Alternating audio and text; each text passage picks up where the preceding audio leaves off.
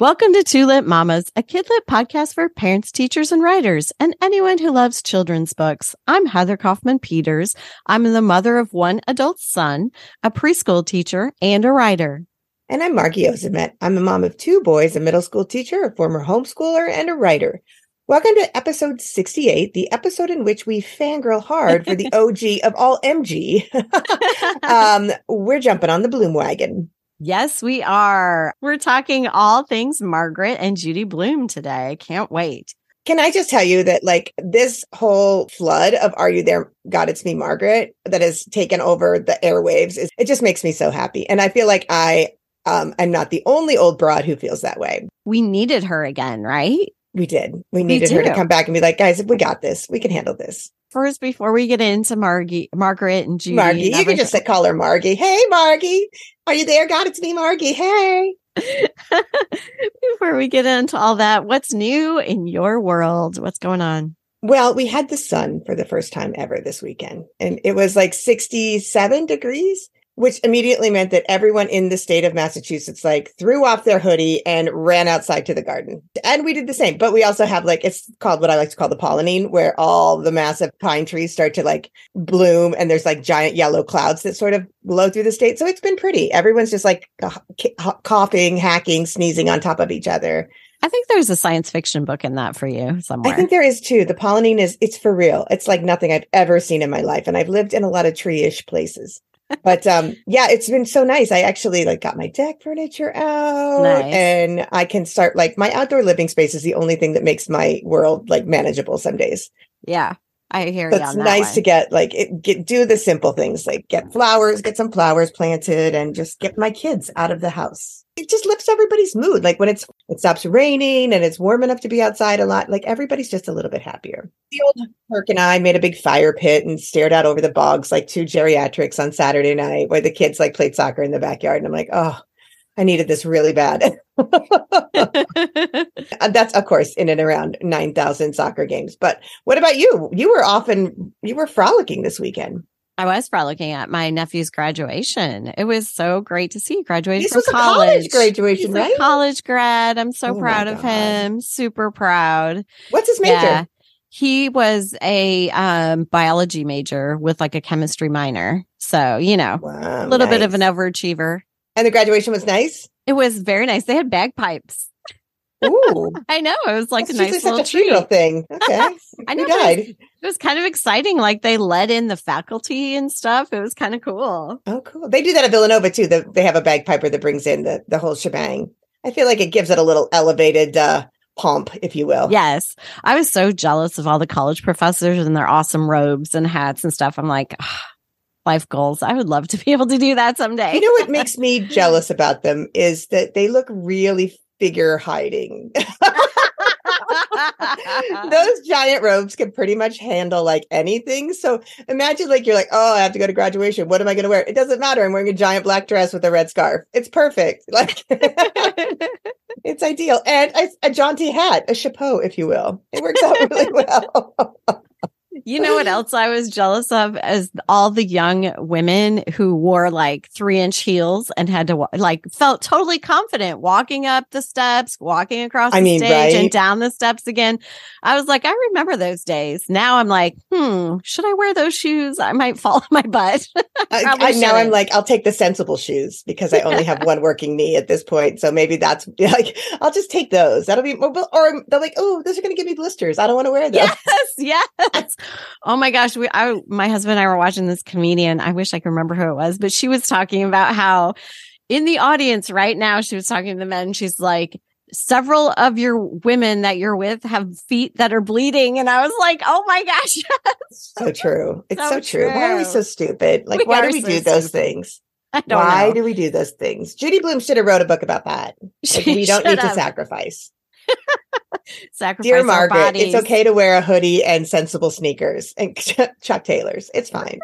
That'll be the Judy's middle-aged book for Margaret. I think I can write that one. I literally got that one covered. My son and I, speaking of this, so my older son is he's a connoisseur of Chuck Taylors, right? The high tops, he gets them all. Everything. And, I was honey, not for nothing, but your mother's been wearing those since somewhere around like 87. But all right, you take it as your new thing. You go with that. And he's got them in all colors, and he orders like special patterns off of eBay, or not eBay. What's that one? Like Poshmark or something. Like, oh, this is a rare Chuck Taylor. And I'm like, whatevs. But anyway, so you're like, you could just come into my closet and find some rare ones. And he's like, vintage. And he says to me, he's like, those black ones, you need new ones. And I'm like, I know, they're really beat up. It's time for me to like invest in new ones. So I was like, maybe I'll get a new color. And he's like, you should get red. I'm like, well, that's pretty basic. So I'm like, I'm not a basic gal, So then I ordered a pair. I was on Amazon and I found a pair for like $20, right? Uh-huh. They are 1,000% the best fake I've ever seen in my life, because I just like ordered a pair to like get me by until I go to the mall to find because there's a Converse outlet nearby. But I'm like, oh, these look cute. I'm going to order them because they came in this really cool green. He had no idea that they weren't real. Oh, I can't believe you paid $95 for low tops. And I'm like, yeah, that's it. He's like, I saw them on the website. I can't believe you got these.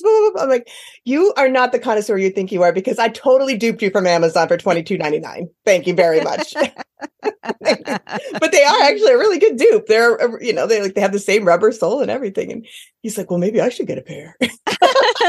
Save his birthday money. Exactly. Oh my God. His work money. That kid works more than anybody I know on the weekends now. He's going to be loaded. Nice. I like it.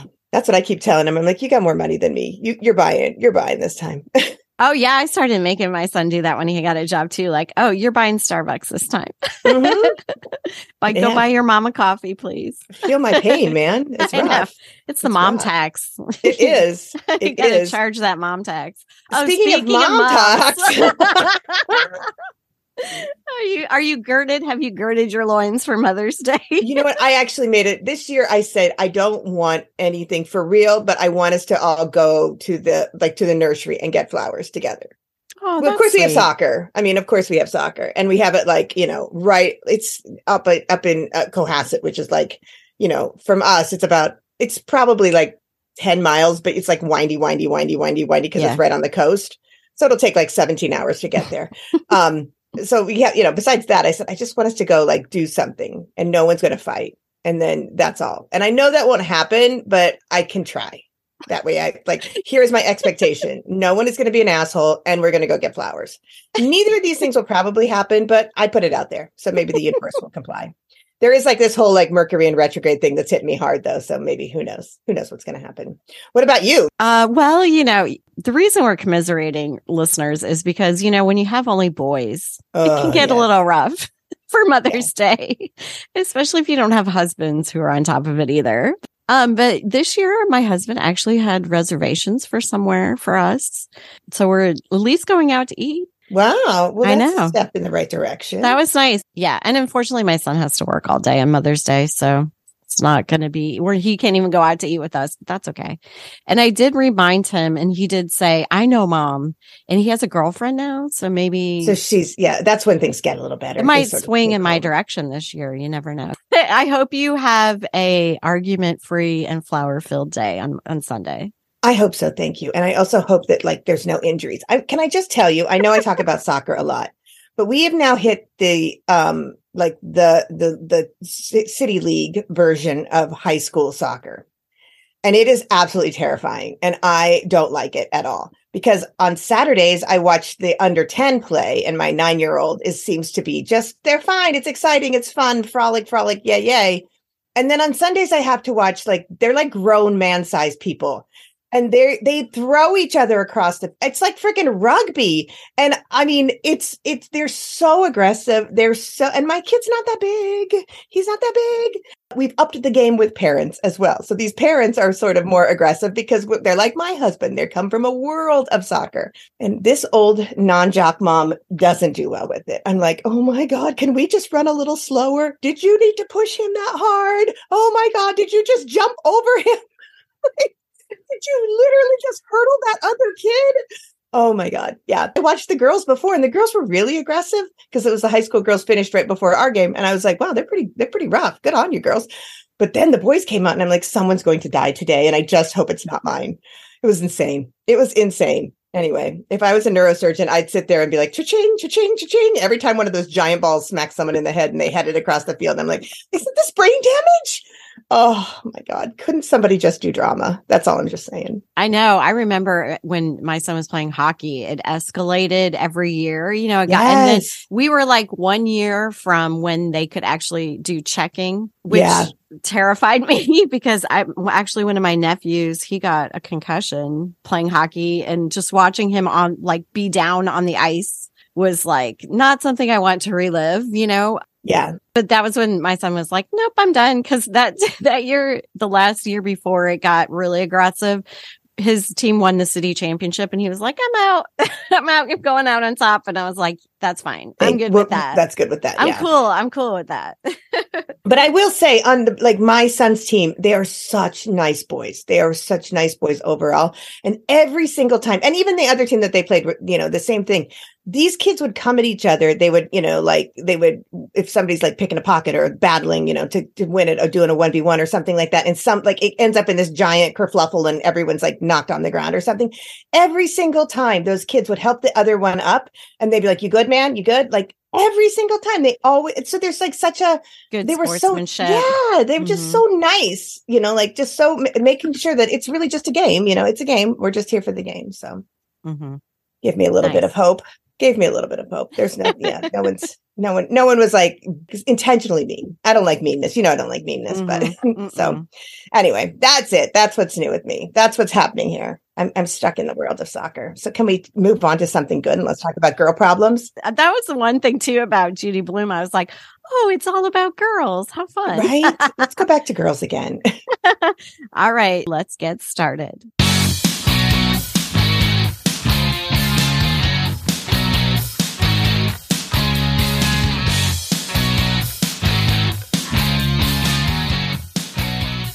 All right, Margie, I know that this is your all-time favorite book, so why don't you get us started, please? First, I will give you my backstory about Margaret in a minute, but let me give you Margaret's backstory as a book, okay? It was first published in 1970, and it chronicles the life of Margaret Simon. And at the very beginning of the book, she and her family moved to New Jersey, out of New York City, and leaving her grandmother, P.S., the best grandmother of all grandmothers in any book ever. So that's a little bit rough. But as she moves to New Jersey, she quickly meets some good friends, and she becomes a part of this group of 4 girls. And together they sort of have to figure out boys, and they figure out how friendship works and how girl friendship works, periods, bras, but most importantly, and I think that oftentimes this book gets taken over as like, oh, this is a book about the periods, but it's really not. It's a book about Margaret trying to figure out her relationship with God and what that is. Margaret was born to a lapsed Christian mother, and a Jewish father. And so they chose, as most of us do nowadays, which was really trendy for the time, but as we do now, they chose to raise her with no religion and let her choose herself when the time was right. Margaret has this really kind of solid relationship with God. She calls in, hey, God, are you there? God, it's me, Margaret. And she talks to him. And that's sort of where her religion is. She also sort of tries out, she goes to different churches, the synagogues, just to try things on and see what fits. And that, to me, is the heart of the book. And the book is really about that. Because she's trying to navigate the things about being a little girl, I think it's gotten a different branding over the 53 years that it's been in existence. But that's the gist of it. We don't need to give a full play-by-play, because if this book has been out for 53 years and you have not seen it, then you need to change the podcast and go somewhere else, maybe go for true crime. But you never read it before though, right? I had never read it. I know. Before you say that, you're ostracizing me. But this was named Outstanding Book of the Year by the New York Times when it came out. It was named one of the top 100 novels of all time by Time Magazine, Scholastic Magazine, Parent and Child, one of the 100 greatest books for kids of all time. It's tons. It's gotten everything. It's gotten so many things, but it's also very well known for being banned. And it's been banned a lot of places. It's currently, I was reading this, an article yesterday or the other day online about someone who grew up in Florida and didn't get to read it till they were adults because it was banned. I mean, everything's banned in Florida and Texas, whatever. This is why I'm never going there. But anyway, there's a lot of things about it that have caused it to be banned. And while they always do it under the guise of, oh, it's dirty, it talks about sexuality, it talks about puberty, I think at the end of the day, it's really because it's a book about God. And we don't want people to question anything in that, because, that's sort of why so many of them are banned. Everything I've heard recently, like where they talk about it being banned, they say it was because it mentioned bras. And I was like, really? I think it's probably because she yells, I don't even know if I believe in God. Exactly. I think it's more because of that. But there were a lot of bannings, major bannings in the 80s. And then up until now, it's still being banned from a lot of libraries. A lot of libraries require parental permission to get it. really? I think I got my copy from like a scholastic book fair, like a weekly reader. You remember the weekly reader book sale that they would send home? Oh my gosh. Yes. That's where I got mine. Those. Yeah, me too. That was like a dream. And the only reason I got it was because I'm like, oh, look at my name's in the title. Oh, that's awesome though. Not for nothing, but I did grow up in a world full of Heathers, Jodys, and Lisas, Yes. So when I was like, Jennifer's, oh my God. To sort of see my name on a book, I was like, I'm going to need to check this out. and then I immediately fell in love. But what's so interesting is that Judy Blume never allowed anyone ever to do a movie adaptation of the book because she felt it was too close to her and that no one would do it justice until now. So it's been 53 years before it finally came out. So I think it's really interesting. Okay, first of all, before we go into the whole movie, which you saw, and unfortunately I did not because soccer, literally could not get there between soccer games. But I did reread the book and it's so funny because I think I look at my copy. It's so worn out. It's even got like the blue pages. I think that there's so many things that have just become part of my life and part of the cultural vernacular that came from this book that I'm like, oh, right. Like I remember everything so vividly as it was just such an influential book in my growing up. Like everything about that book. I still have my 5th grade book report, which I drew a very terrible drawing on the cover. It's got this green cover where I drew Margaret sitting in a chair staring out the window. Margaret does look like she might not have a torso. So something tragic happened to her.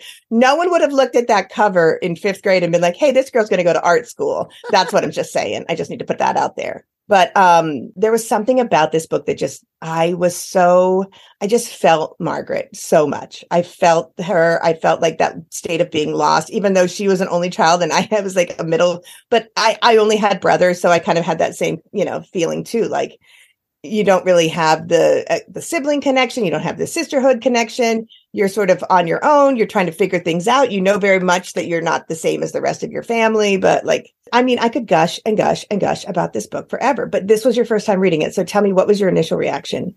Yes, I did finally read the book. And when I was reading it, I just kept thinking, I really wished I'd read it when I was in middle school. It's all I just was like, why? Why was this not in my life when I needed it?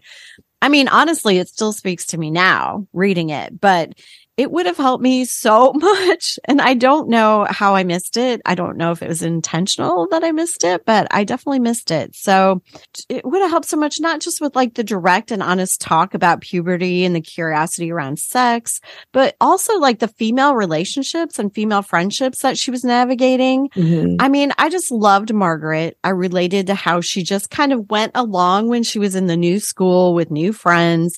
I moved in 4th grade and that was a really tough time for me. But, she didn't seem to suffer much from it. Like she was still her own person. She didn't take a lot of it personally. It just kind of was what it was. Like obviously Nancy, who's one of her friends, her first friend that she meets when she moves to New Jersey. She's a very take charge kind of friend, right? And she directed everyone around her and she often made them feel somewhat inferior, like about Nancy's a Karen. Nancy should have been named Karen. Like they're eating, she polices how much some of them are eating or what they're wearing. And she makes fun of them if they don't know about, sex things yet or other puberty things yet. But she wasn't really cast as like the bad character. You know what I'm saying? No, she was just that annoying friend that everybody had. That everybody had that girl in a friend group, Yeah, she just is what she is. And Margaret just handles it. Like it's all more about like Margaret figuring out how to find a voice in that group of girls. And I just love it. Like she doesn't take a lot of it personally. Like some of it upsets her, but she just figures out how to navigate it. And I would have loved that because I feel like I really struggled with female friendships a lot when I was a kid. And I would have loved, I like was kind of desperate for that rich, female relationship group. And I kind of had it, but I didn't handle a lot of it very well.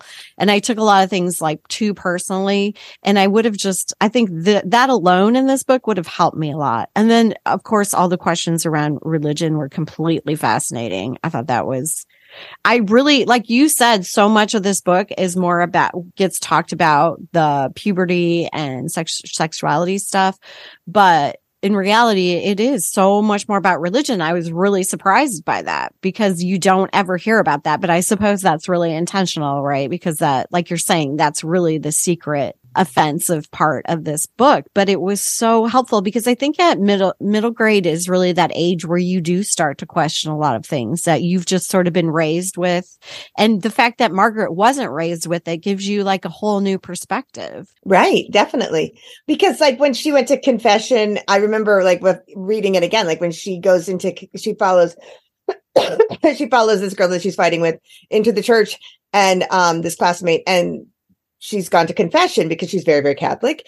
And then Margaret's like, well, I'm going to try it out. And I remember reading that and being like so scandalized because I had been raised very, very Catholic, very strict Catholic, and like, oh, you can't go in there. You didn't, like, how could she do that? She hasn't had to, and I think it's so, and now looking at it now, I was like, oh, good for her, good for her. Try it out. You won't know if you don't try. So, one of my good friends was Catholic when I was in middle school, and I went to is it catechism or something like that? Yeah. So I went to one of those with her, and cause I don't know, I think I was spending the night or something. And it was really fascinating because they had to do confession, and I was like given almost like a script of what I was supposed to say. And I remember it cause I was like so nervous, but it was, bless me, Father. For I have sinned.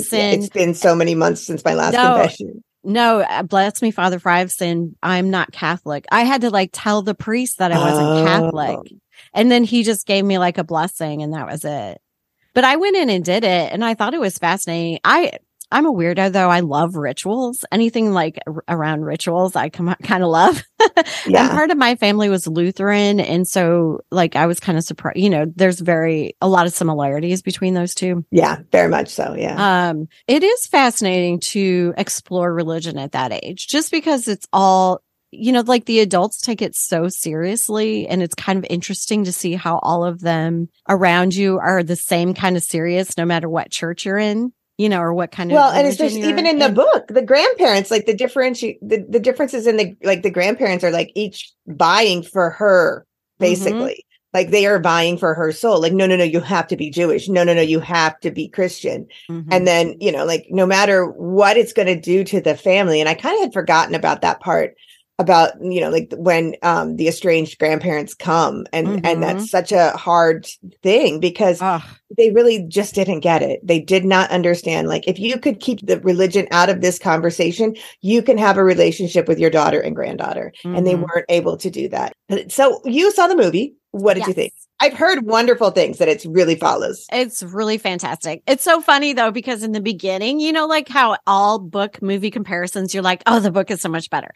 So in the beginning of the movie, I was just like, oh, well, that's different from the book. I had that like, well, that, they left that out. And I just kept thinking that. But by like halfway through, I was totally sucked into the movie. And even by the end, I felt like I liked the ending in the movie almost more than the book. Of course, both are fabulous, but the movie was a little bit more succinct for obvious reasons, because in a book you can, explore more. But I loved it. I loved the actors that played the girls. Oh my gosh. I kept thinking they are so young, and here they are discussing things that they would be discussing at the age that they're at on screen for a movie. I was like, that's amazing, because it's embarrassing, right? To kind of talk about some of these things, and they're doing it as actors in a movie. I was like, wow, that's so impressive. And they did such a fantastic job. The actors were really amazing. Well, and I heard that the actors were all just kids. They weren't they're not really like, trained actors or child actors, I should say. And they were fabulous, really fabulous. I really, really enjoyed the movie. I feel like everyone should take their daughter and go see the movie. I took my sister and we went and saw it. Or actually, when we were there, it was really fascinating. I went like on a Tuesday at noon because that was the only time I had. And my sister just happened to be off work. So I was like, why don't you come with me to go see this movie? And it was funny because it was all like pairs of women. Of course, there were like older mothers and middle-aged daughters. There were like BFFs. You could tell like a couple of BFFs that were there, like maybe in their 30s or 40s. Because that's who this movie's for. At the end of the day, that's who this movie is for. It's a love letter to all of us. It's a love letter to anybody that was, born in the 60s, 70s, 80s. This is our book. And this is finally like, oh, wait, someone remembered us. It really is our book. I was listening to a movie review on Slate. I ended up turning it off because they were two millennial women talking about this book. And I was like, it's not yours. And they were trashing things about the movie and things like, well, it's not believable. I mean, it's a good thing they left it in this time period because I don't even know what a sanitary belt is. And I'm like, guess what? We didn't have those in the 80s either, right. But it's not that hard. This was a love letter to us and those women of a certain age. And I feel like, like it's sacred space, which just brings me, I want to bring up this. There is an essay in the New York Times that came out like 4 or 5 days ago. So maybe like at the beginning of May. And it's called, Why Are You There, God? It's Me, Margaret Still Matters. And it is one of the nicest. It's by Elizabeth Egan. If you get a chance, read it or listen to it. It's such a wonderful piece. It's sort of about like her finding the book. There's this one scene that she's talking about, and she's like she was in the hospital. She was like devouring the book, and her principal had come to visit because she was having a long hospital stay. And her principal just looked at the book and pointed it, and she nodded like, "You're going to love it." And like she's a woman of our age, Yeah, so that would have been like way back in the day. And I feel like it's like a people that have a connection to this book. Like it's like an unspoken kind of a wink and nod, mothers that gave you the books, or I don't think my mother ever read it actually, but, it's just of such a specific time and place. And I'm so glad that the movie came out when we're all just hitting 50 to sort of be like, here you go, girls, you made it. Look, like here's a little reminder of here's where you've come from. Yeah, I think it's really interesting. Like I said, I just feel like I definitely missed out on something, but I'm glad that I've caught up with everyone now. So on that token, let's talk about Forever Judy Blume, the documentary on Amazon. First of all, I was not expecting all the words like masturbation and vagina to be coming out of my screen. So I had to, because I was folding laundry, and I was like, okay, I guess I'll wait till my boys are gone.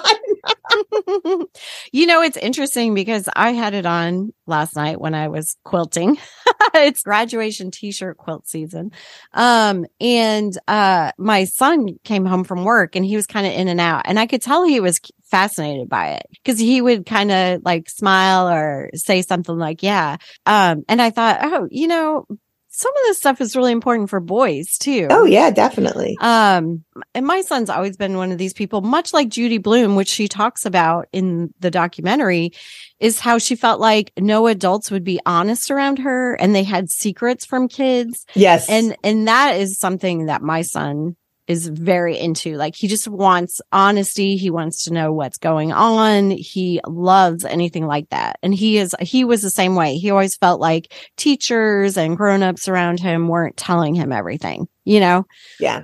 And I guess so when she said those words, I tried to not cringe. You know what I'm saying? Because I'm like, I want to learn her lesson that, this is normal. Yeah, I just didn't want to explain it to a 9-year-old. That's why. Well, that's true. Yours are still a little bit young. Yeah. I didn't want to have that discussion at this point. That's true. Mine's 19, so it is a little bit easier. Yeah. But I felt like I learned so much from that documentary about her. And I'm so glad that they did that documentary while she's still here to be part of it. And I mean, good Lord, let me be kicking like that at 80.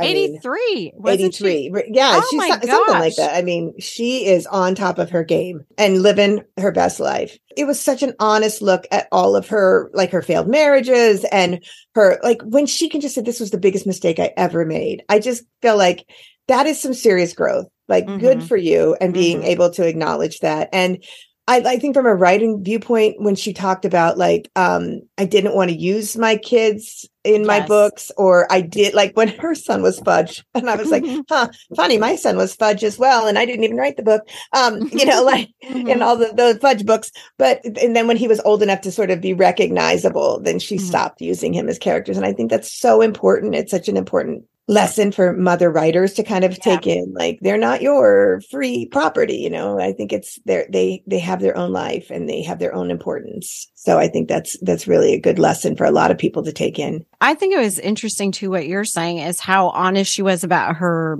marriages, her relationship with her kids.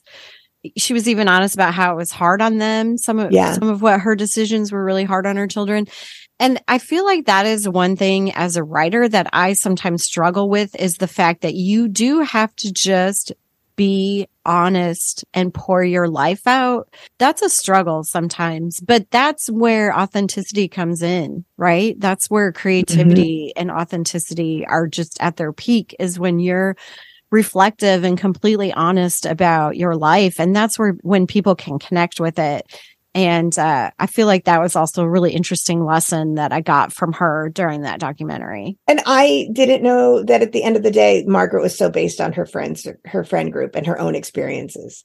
And I think that it made sense why after watching the documentary, I'm like, no wonder you never wanted anyone to make this into a movie, because this is your life, in an essence, this is you. Right. And who's ever going to do that justice, Right. She had a cameo in the movie, by the way, which I love.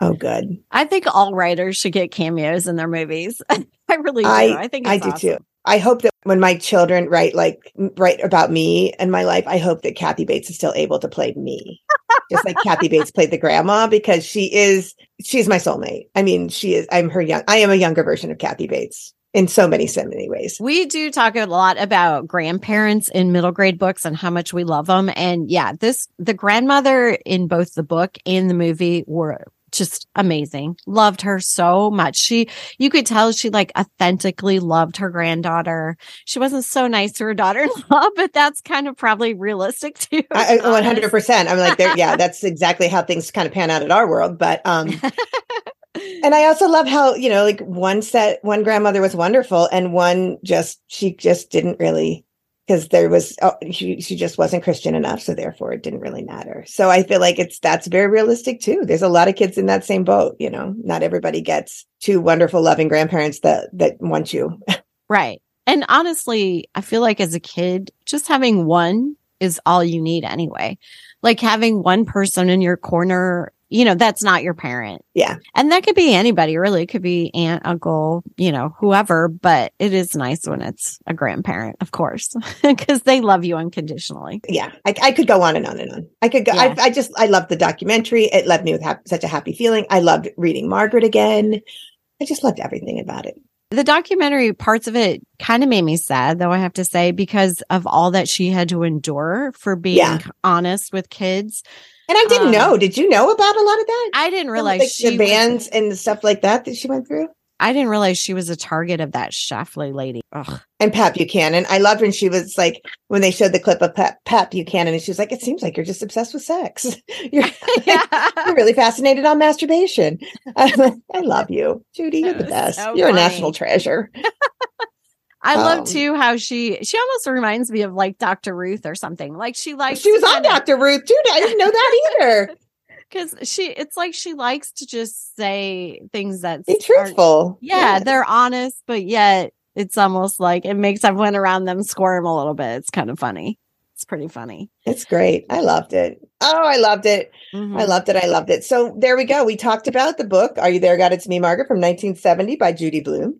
We talked about the movie, Are You There, God? It's Me, Margaret, that just came out on April 26th. And we talked about Forever Judy Blume, the documentary that is on Amazon Prime. That just came out too. It's a whole world for Judy Blume. But I'm just saying this. I don't need to wait till I'm 82 to get this kind of press if I'm famous. I'm just saying. I'm just saying. I want to put that out there. At least it's not like after she died or something. Right, that's true. Nice. At least she's here to enjoy it. Yeah. True. Good point. All right. Well, that wraps up our book chat, our Judy Blume Love Fest. And we'll be back after this break with our pick six authors who write across the ages, just like Judy did. We didn't even talk about that. So we'll get into that a little bit more when we're back.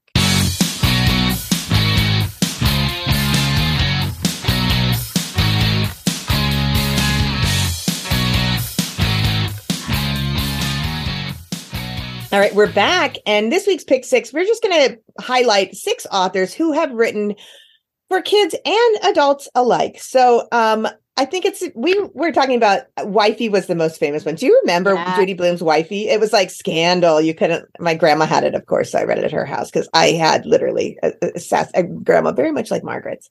Can I just say one other thing? When they're in the club, this was when I knew that this was, and they all have to pick a secret name. Oh, yes, that's the best. And her secret name is Mavis. That's what my grandma used to call me. Oh, that's that so cute? Sweet. That's when I was like, oh, that's my secret name too. Aww. Anyway, that's all I wanted to say. So anyhow, so Judy got really scandalized because she was writing all these great kids books. And then she wrote Wifey, which was sort of, I likened it to like a Danielle Steele. Right. Wouldn't you say, like, kind of in that ilk? It cracks me up how they're like, it was scandalous, but then it was like, it was a bestseller. It's like, of course it was. It's like 50 Shades of Grey, Yeah, exactly. That's what it made me think of. It's hilarious. Well, the thing that I thought was surprising was how controversial it was for her to write for adults after writing for children. Like, you're a writer. You can write for all kinds of stuff. Like, that was so weird. And plus, at the time, there were so many authors who were of her same era that wrote children's books and adult books. Like, give me a break. It was so ridiculous. So anyway, we just wanted to highlight some other authors that have done both. So one of our first ones that I think is one of the greatest is Sir Terry Pratchett. Sir Terry Pratchett wrote for both kids and adults. He had a lot of really great books out there.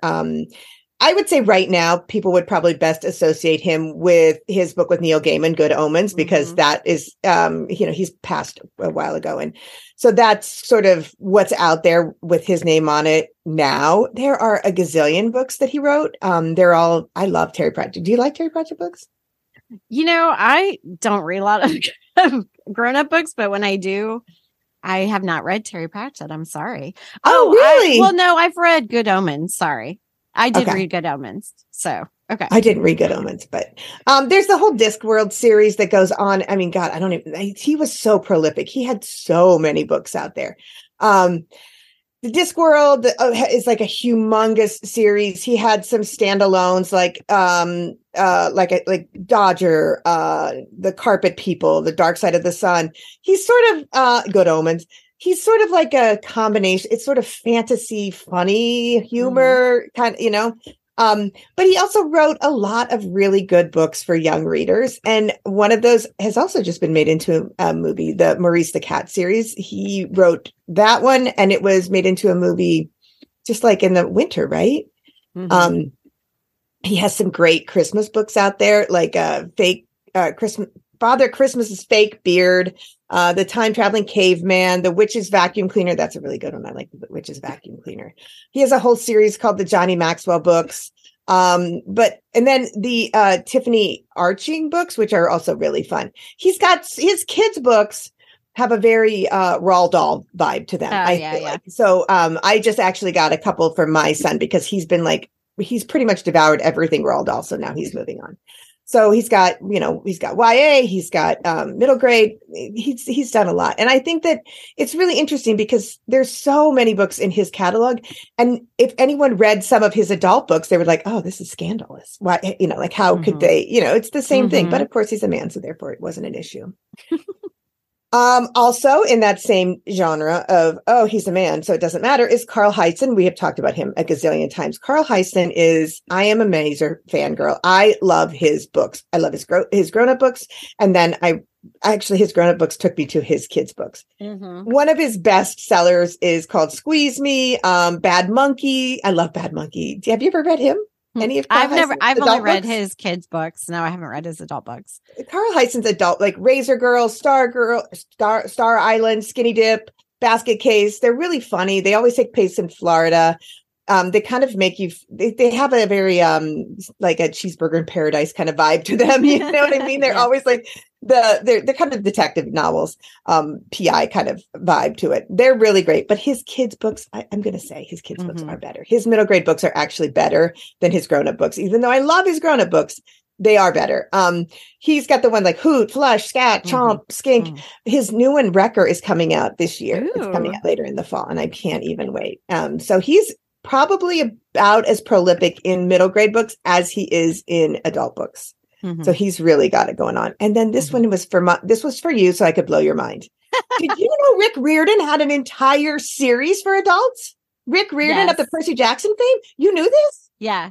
I was stunned. And I thought, oh, maybe it was a one-off because like R.L. Stine had this like foray into adult books, but it didn't go so well. So I was like, oh, it must be like that. So I started digging in. Oh, no. It's the Trey Navarra series. And it's huge. It started with like Big Red Tequila, and it follows this unlicensed Texas private eye who has a, quote, penchant for tequila and Tai Chi. So they're on my summer reading list because I had no idea that and there's a ton of them. There's a ton of these books in that series. And let me see, there's like, I don't know, there's like 5 books. Oh, no, I lied. There's 7 books in the series. So yeah, Rick Riordan, how do you do this? I mean, Rick Riordan cranks out a lot of books and he sponsors a lot of new writers and a lot of diverse writers.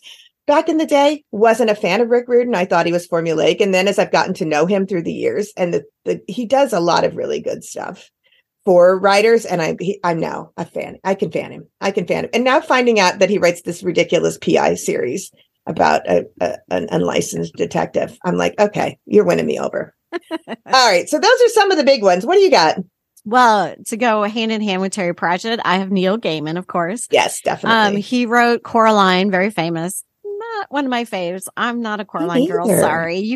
You are or you aren't, I feel like, because you're, but don't have anything against it, obviously. But the Graveyard Book, I did enjoy. And that won a Newbery. And that's his middle grade book, which I really enjoyed. And then, of course, Neil Gaiman's famous for so many grown-up books, Good Omens.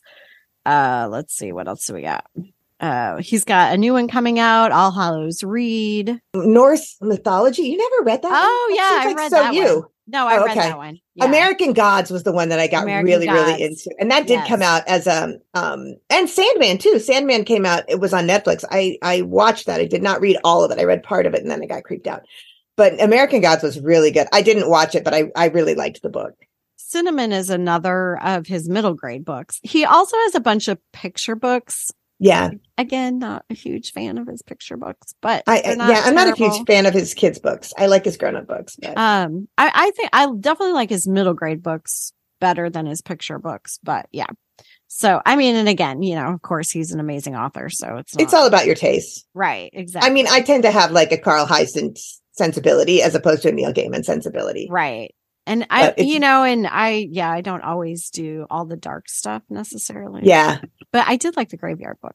I thought that was a fun one. Okay. Ursula Le Guin. Who is that? Why do I know that name? She is considered one of the most important writers in science fiction genre. Her stuff came out more like she's like a 70s writer. 60s and 70s with science fiction. She has written so many, the Earthsea series. Okay. Yeah. This is clicking in. Okay. The Left Hand of Darkness. Planet of Exile. she just has tons of science fiction. So if you're into science fiction, you would know who Ursula Le Guin is. And she also has a series that she wrote, again, writing in the 60s and 70s and 80s and stuff. Yeah, she passed away in 2018, but she wrote the children's series called Catwing series. That sounds fantastic. Cats Who Can Fly. So it's kind of cool. Yeah. Of course it is. What's wrong with that? Nothing. Absolutely that sounds nothing. Like totally up your alley. Anyway, Ursula Le Guin for the Catwing series and hundreds of sci-fi books for adults. And then I had to sneak in one picture book author because I was kind of fascinated by this, but Jane O'Connor, who is famous for Fancy Nancy. She has I don't know how many Fancy Nancy books. Yeah. Oh my God. 300 gazillion Fancy Nancy books. And there's a Broadway musical adaptation of Fancy Nancy. I didn't know that. Cool. I wish I had a little girl to take to see something like that. Would be so fun. Oh my God, you would have been a good girl mom. You would have been really good at that. You and your tea parties. I know. I actually am throwing a tea party on Friday for my friend's grandchildren. That's awesome. Auntie Hee Hee, she's always on it. I love to have fun. Anyway, so Jane O'Connor has written her first adult novel, and it's called Dangerous Admissions: Secrets of a Closet Sleuth. It came out in 2007. I haven't read it, but it sounds fascinating. I think you should, because it sounds like a fancy Nancy, a grown-up fancy doesn't Nancy, it? Yeah, it sounds so fun. Yeah. All right. Well, I guess that ends our pick 6. Marty, what's on deck for our next episode of Tulip Mamas? Well, believe it or not, this was my She took over decision, the next episode. I did because I never do that. So, we never read YA. We usually stick with middle grade, but I think it's time that we give our stinky teenager books a chance. And I found one that I really, really wanted to read. So we're going to look at some YA books for the next one, young adult. So instead of just the stinky middle schoolers, we're going to look at we're going to go into the teenagers, give them something to read as well. I haven't even picked my book yet because I'm so far into middle grade now that I haven't read YA for a while. So I'm kind of excited to get back into it. Mine has, I will just tease you with this. Mine has a fat camp, a fat heroine, and zombies. Ooh. I mean, could anything be better? Could you have a better, more promising we need mix? To start a jar where we just throw things like that into and then try to combine them. It would be fun because right? Can you imagine pulling out really fat funny. camp and zombies? Yes, thank you. Yes, that's hello. I'll take that. I'll take it all day long. And it is a fabulous book anyway. And every time anybody sees me reading it, they're like, what is this? And I have to explain the whole book to them because I feel like it's so brilliant. So prepare yourself for the next episode. I have a lot to say. I can't wait. So remember, if you like what you've heard on the Tulip Mamas podcast, leave us a review and share us. We'll love you forever. And if you don't, we won't love you. But I mean, that's pretty much goes without saying. No, just leave us a review so people can find us. You want to share our knowledge with the masses. It's very helpful for people to find us then. And then especially teachers who are struggling to come up with new books for their libraries. Parents looking for summer reading ideas. Yeah. Help a mama out. Right. Definitely. Whenever you can. And if you want to join us twice a month for Kidlit discussions, please subscribe to the Tulip Mamas podcast through any of the places you get your podcasts. And if you want to find out what's happening in our world, you can follow us on TWO Lit Mamas podcast on Instagram, TWO Lit Mamas on Facebook, and of course on our website, www.tulipmamas.com. Thanks. Bye. Bye.